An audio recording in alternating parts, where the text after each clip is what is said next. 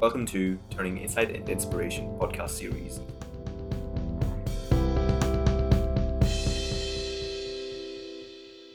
Hey guys, today we have Rob here. He's a colleague. He works with me right now, and he's done a lot of stuff, and we're gonna go through that today. Yeah. So do you remember what A-level subjects you did and why you did them? So the subject I did was maths, further maths, physics, and Spanish. And so the reasons I did it was really I had an interest in maths, the fundamental parts of that, and physics as well. Enjoyed the experimentation side, and enjoyed the relation of maths to the practical applications, and yeah, that was really my interest at the time. Spanish was a bit of a side project. Just really enjoyed it. Really enjoyed the language, and enjoyed having a bit of variation in what I was doing. Fair enough. You did physics at university, right? So is that something you always wanted to do, like from a young age, from like 13, 14? Or how come you chose physics? So I guess I never really knew what I wanted to do when I grew up, I guess. I came from a family where my sisters both knew exactly what they wanted to do. One was a doctor, one was a teacher from like age 12, but I was kind of just trying to figure out, well, what does it mean? Yeah, so the things I enjoyed doing at school was just maths and physics. My mates did it. I enjoyed the atmosphere around it, and so it was just through enjoyment really. And I thought got to A levels, enjoyed doing that, both those subjects. So going to university, I thought, yeah, let's further that. That's where I am enjoying myself. So let's take that to the next level. And why did you choose Bristol University? Or is it just one of the main reasons being because like one of the top universities? Yeah, I mean, so I guess the reputation of it was fantastic. Applied to Oxford and went to the interview there and got absolutely smashed. That was me for Imperial. I didn't even prepare for it. Literally, I thought I was gonna walk. It was gonna be a walk in the park, but man.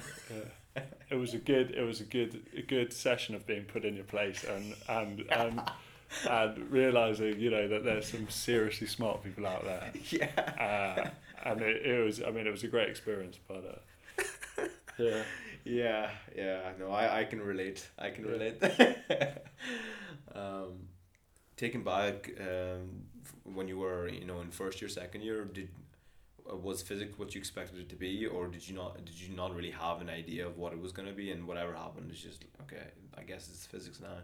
Or did you have a certain expectation and didn't meet your expectation? So I think coming from school, I found everything reasonably smooth. The teachers would run you through everything in the exam preparation, and so everything was kind of quite sort of well laid out in terms of that. And I found it quite a shock coming to university, and it was all on you. You've got to do the work. You've got to learn the stuff. There's no one walking you through it.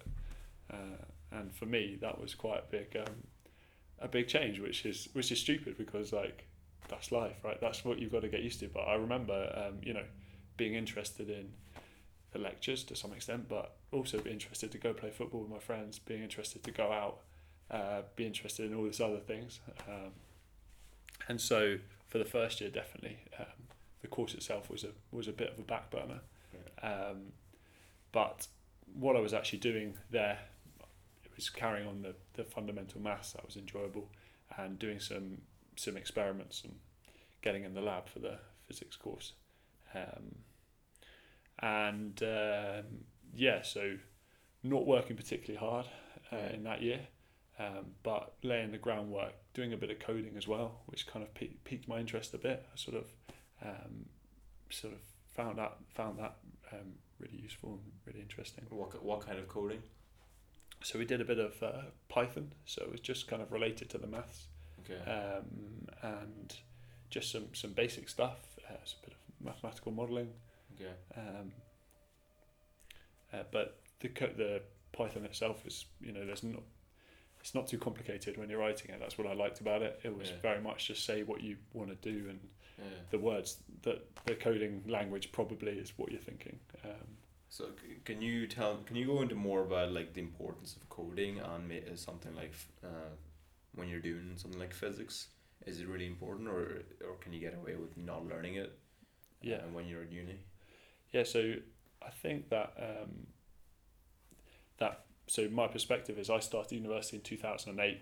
So a long while ago. For you guys going through university now or just recently. It's actually quite a change, especially in that coding area, because in the 2000s you got the explosion of computers, and so that was me at age like 14, 15, just sort of having dial-up internet. I don't know if you guys remember what that was, but you couldn't be on the phone and the internet at the same time, and so for my parents it was completely alien. For me it was just like starting to become aware of it. But then when we go to university, it's starting to seep into the university life on a proper scale. Everyone's starting to do it, and I don't think I realised that at the time. I was interested in it and realised that lots of other people my age were into it. In hindsight, it was kind of because we had the exposure to it, so we had all the stuff in place to go, and realising, looking back now, it's absolutely crucial in that ecosystem that we were all getting exposed to it. And I think for what my perspective is on it is different to what you guys all have. You've probably grown up with smartphones all the time, maybe. And so you can kind of see the coding. You can the apps and stuff like that. You kind of can see the coding related to that, but all through from university into jobs, coding has been always there, always there. And so you don't have to be an expert in coding. That you don't have to know everything about coding, but just having exposure to it, having a rough idea of what's going on, is useful in any role that you're doing. So you said in first year it was the course wasn't really hard, and you were out there enjoying yourself and maybe developing other skills. Did that change from first year to third year? Yeah, for sure. So the kind of schedule got ramped up a bit. We did some more more stuff, and the difficulty for sure. So ultimately the key thing is that you're excelling, you're applying yourself and things like that. And after some not fantastic grades at the end of first year, it kind of it kind of gave me a bit of a shock. Coming through school, always cruising and being like not easy, but finding it reasonably simple the way through. And the university was like, okay, you're not that good. Everyone here is on your level or better. Exactly.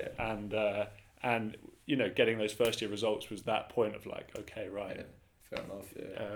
So at least you eased into the entire university thing. For me, like aerospace engineering, like honestly, like our schedule for first year was ridiculous. It was like 9 to 5 every single day apart from Wednesdays, which was 9 to 1, and then that was just lectures or labs, and then after that obviously we had like other work we had to do, like worksheets and things like that, and then we had to look over the notes as well, otherwise you hadn't a clue what was going on. Obviously being in first year I didn't do any of that because there's a bit like I wanted to play football, I wanted to go out, so it was just a car crash. Like I was looking over some of the photos in my phone from first year, and it was just like the amount of pictures of me where other people have taken it, like on Snapchat, of me sleeping in lectures. It's just ridiculous. Like, because I'm very like studious, so I would go out, but at the same time I would try to be there at 9 a.m. Like in my mind it was like, as long as I was there at the 9 a.m, it didn't matter if I was sleeping, as long as I was there in the lecture hall at 9 a.m. It was good enough. Did it help to build like rapport with other students? Like, did it build a community? I mean, a lot of the one of the things that's always happened, like that's happened in aerospace engineering, was like I didn't fit in initially because everyone else, like they seemed really interested in the course and didn't really seem interested in any other things, and like they didn't really have that many social skills. and I wasn't like exposed to those kind of people before. Yeah. Because like I was from a really like small like town, Yeah. so and like most of them were farmers, so it was common. Coming to university was a very weird experience, but like I did have like a couple of friends, and over time like it grew, Yeah. and over the 4 years like I like you know my like people in aerospace like their social skills increase, and you know so did mine, I guess, and then like yeah, we all became. I'm friends with a lot of them now. Cool. But yeah, first year, like especially initially for the first couple of months, like a lot of people in that course, it didn't really. They were very different. Yeah. Not they were different like in terms of like so in the level of social skills, but also culturally it was very different as well. Like Okay. it was people from all over the world, Yeah. you know, which is like Dubai, you know, Indonesia, Malaysia. So it was very interesting. Even like actually just like, even like because I'm brown, even like brown people Yeah. from different cities in the UK have got a very different experience, like childhood Really? experience when compared to me, because there's not a lot of like immigrants in Ireland. Yeah. So I wasn't exposed to like my own culture. Yeah. So that was all like very like there's Was a it- lot was of it good good? things. Was it enjoyable? Oh yeah, it was good. Oh yeah, Yeah. yeah. I mean, it's neither good nor bad. It's just, you know, it is what it is, and Yeah. yeah. So it was. I liked it. I'm really glad that I came to Bristol because of one of the main reasons, because like there's so many like varied people here. It's like because literally I was living in a bubble in back in my small town. Yeah. I think a lot of people can relate, really, even if you're living in the UK. Like when you're in a small town, like you don't Yeah. know the possibilities. Yeah. You don't know the types of people out there. So that was really interesting. That's one of the most fun things about university, I think. Like it's a melting pot basically. And then after university, you realize university itself is a massive bubble. Yeah. But that's for a different time. Yeah. But anyway, so yeah, so after the physics degree, what was your options and what did you do and why did you do it? Yeah, so I think coming out of the physics degree, I'd enjoyed the work. I'd enjoyed the experimental side, the fundamental side, but I had no idea what I wanted to do when I finished. I had not a clue. I had some stuff I was interested in. I was vaguely interested in coding. I've been to some lectures on renewable energy. This is like 2011, and I thought, oh, that's pretty cool. Like, surely that's the way we're going to go. And some of my mates were going to finance and earning like some money, and I was thinking, well, maybe I want to do that. But I mean, yeah, I really just had that base of physics, but I didn't know what I wanted to do, not at all. And so I applied for some graduate schemes because that seemed like the thing to do, and got a place with BAE Systems in Bristol, so big engineering. It's a big company, one, yeah.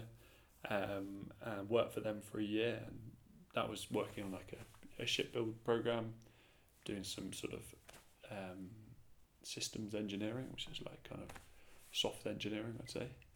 Yeah. Soft engineering. Soft engineering. So not non-technical.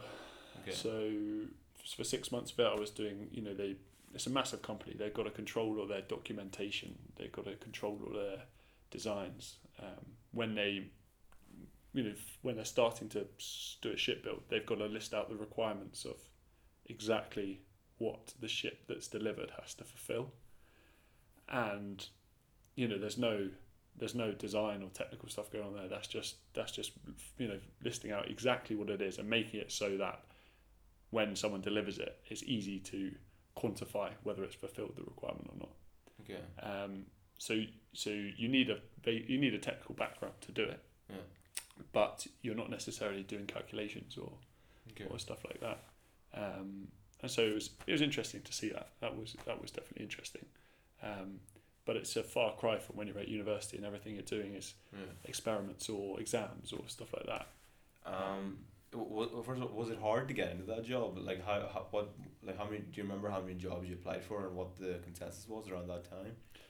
yeah. So I applied for loads, got loads of rejections, which I think is normal. This is 2011, so we're not too far past the 2008 financial crisis, which kind of disrupted the employment and is quite topical now. Now we've got COVID crash going on. But yeah, so I applied to loads, similar companies, lots of big engineering companies. And I think probably maybe 3 months of just applying and going to interviews and going to assessment centres and slowly getting better at them. Then that's when I got the job with BAE, and worked in Bristol with some friends. It was quite fun, I'd say. But I got about a year in, and I did think like, I'm not sure if this is me set for life. If I'm just gonna be able to do this. So this is the same as the shipbuilding. Yeah. Okay. So the same job there. Okay. And did that like occur over time, like that realization, or like what are some of the can you recall some of the things that happened? Yeah. Made you decide. Yeah, exactly. So I think that seeing the people in positions 5 years down the line, 10 years down the line. So I think I was 23, so your age maybe, and seeing the guys at 28 and seeing the people at 35, and thinking, when I'm that age, is that something I want to be doing? Yeah. And I realised that perhaps it wasn't. Maybe I think I wanted to do something more hands-on, more technical. Yeah. And then at that point I started to realise maybe I need to really figure out what I'm interested in. Yeah. Take control of what I'm trying to do, rather than being a bit passive, which I think I was, and figure out for myself what I wanted, and then go and do it, because I think, as I said a bit earlier, I'd kind of cruised through school. University was difficult, but I think I'd lacked that real sort of self-control and taking control of exactly what I wanted to do. Mm-hmm. and things like that, and I think that's important for everyone, and some people figure that out when they're 14, which is a great age to do it. And maybe for some people it takes a bit longer, like myself. So when I came to that thing of the renewable energy, I'd been to a few talks on it. I was aware of it in the background, and this is as I say, 2012, 13. So it wasn't anywhere near as widely accepted that this was going to be the future. Back then, and so some people would just say, renewable energy, it's never gonna go big time. And when you I remember that actually. I remember that. When I was young, people saying that. And these are adults saying it, and you think, well, why would they? They know what they're talking about. I would never question that. Exactly. Exactly. So you think, oh, okay, well, that's a shame because it sounded good, but if you say so, then it's not. It won't be. I guess people saying that it wasn't going to happen, whatever, and then reading more into it and being like, okay, this is going to happen. Reading stuff and being sure. Okay, this is the future. In 30 years' time, this is going to be completely revolutionised. And then thinking, okay, I'm going to work for the next 30 years. What could be an interesting thing to get involved with? So that's when I started looking, what part of renewable energy do I want to work in, and how do I achieve that? How do I actually get into it? In a technical role, kind of established from earlier, that's what I wanted to do. And so this is when it started coming together a bit more. And so I applied for a PhD at Swansea University, doing renewable energy storage as hydrogen. And there were a few other options, maybe do solar. There was some good solar stuff down there. But Swansea University had a really lots of roles going, new campus on the university, lots of stuff going for it, and so that's kind of how I went. So do you recall the reason why you went to hydrogen rather than solar or wind power, or was it just did it seem more interesting?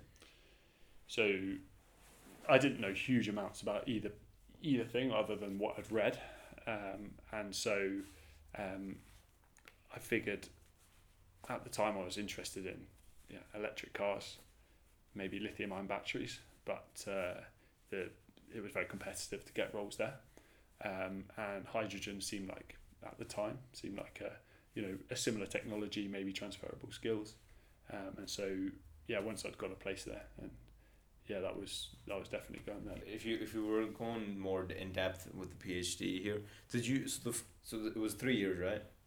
Yeah. Or was it 3 years? Was it the first year just learning what's out there, or was it like you already had to decide from the start of year one exactly what you were gonna do? Like how did it work? Yeah, so for me it was like quite a general thing. So the PhD was like energy storage as hydrogen. So we were taking electricity, doing electrolysis to generate hydrogen. And I was looking at that electrolysis process, how to optimize it. So it was quite a practical, quite an engineering PhD rather than fundamentals, developing that process. But it was, in a PhD, I think generally you're giving free rein. Basically, you get yourself a good understanding in the first year, like you say, of the industry, of what's out there, what people are doing. Read all the past research, so you understand what's been done, and then you start repeating basically what other people have done to build your confidence in it, and then you start to be able to do the innovation. Yeah. Once you've really grounded yourself. Yeah, so it's been interesting talking to Dr. Rob here. I think you were the first doctor I've had on on this podcast. Hopefully you guys learned a lot, got a couple of insights, and I'll see you in the next episode.